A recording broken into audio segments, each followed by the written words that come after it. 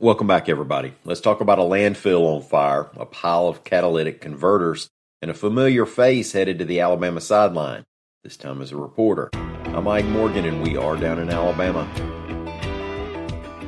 An environmental landfill near Moody, Alabama, in St. Clair County has been on fire, mostly underground, for more than a month now, reports AL.com's Howard Koplowitz. The Alabama Department of Environmental Management has put out a statement in which Director Lance LaFleur said the privately owned landfill is not regulated by ADEM because it is authorized to accept only what they call green waste.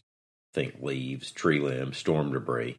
However, since the fire has been burning, tires and other types of material have reportedly been found, and ADEM is investigating the possibility of illegal dumping at the Environmental Landfill Incorporated site. From ADEM's release, quote, "Once the fire is out, ADEM will take appropriate enforcement actions against the private operator of the site. Such actions could involve air quality impacts and open burning violations."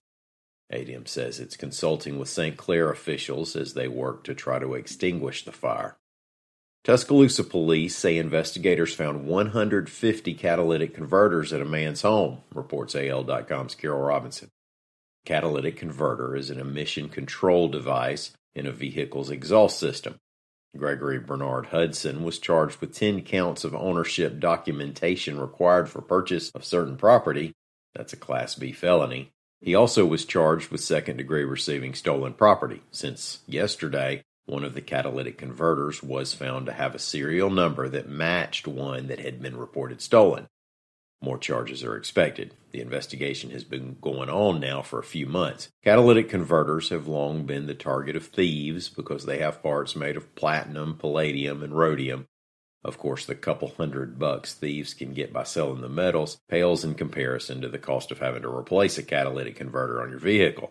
With the price of materials rising to a, exhausting level over the past couple years, there has been a recent spike in the number of thefts.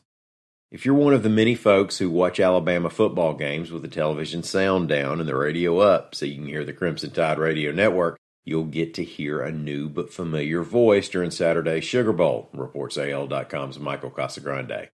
Before the season, sideline reporter Rashad Johnson left for an assistant coaching job with the NFL's Tampa Bay Buccaneers. The network has been rotating sideline reporters, but when the Crimson Tide versus Kansas State game kicks off at 11 a.m. Saturday at the Superdome, New Orleans Saints running back and former Heisman Trophy winning Alabama star Mark Ingram will be on the sideline with mic in hand.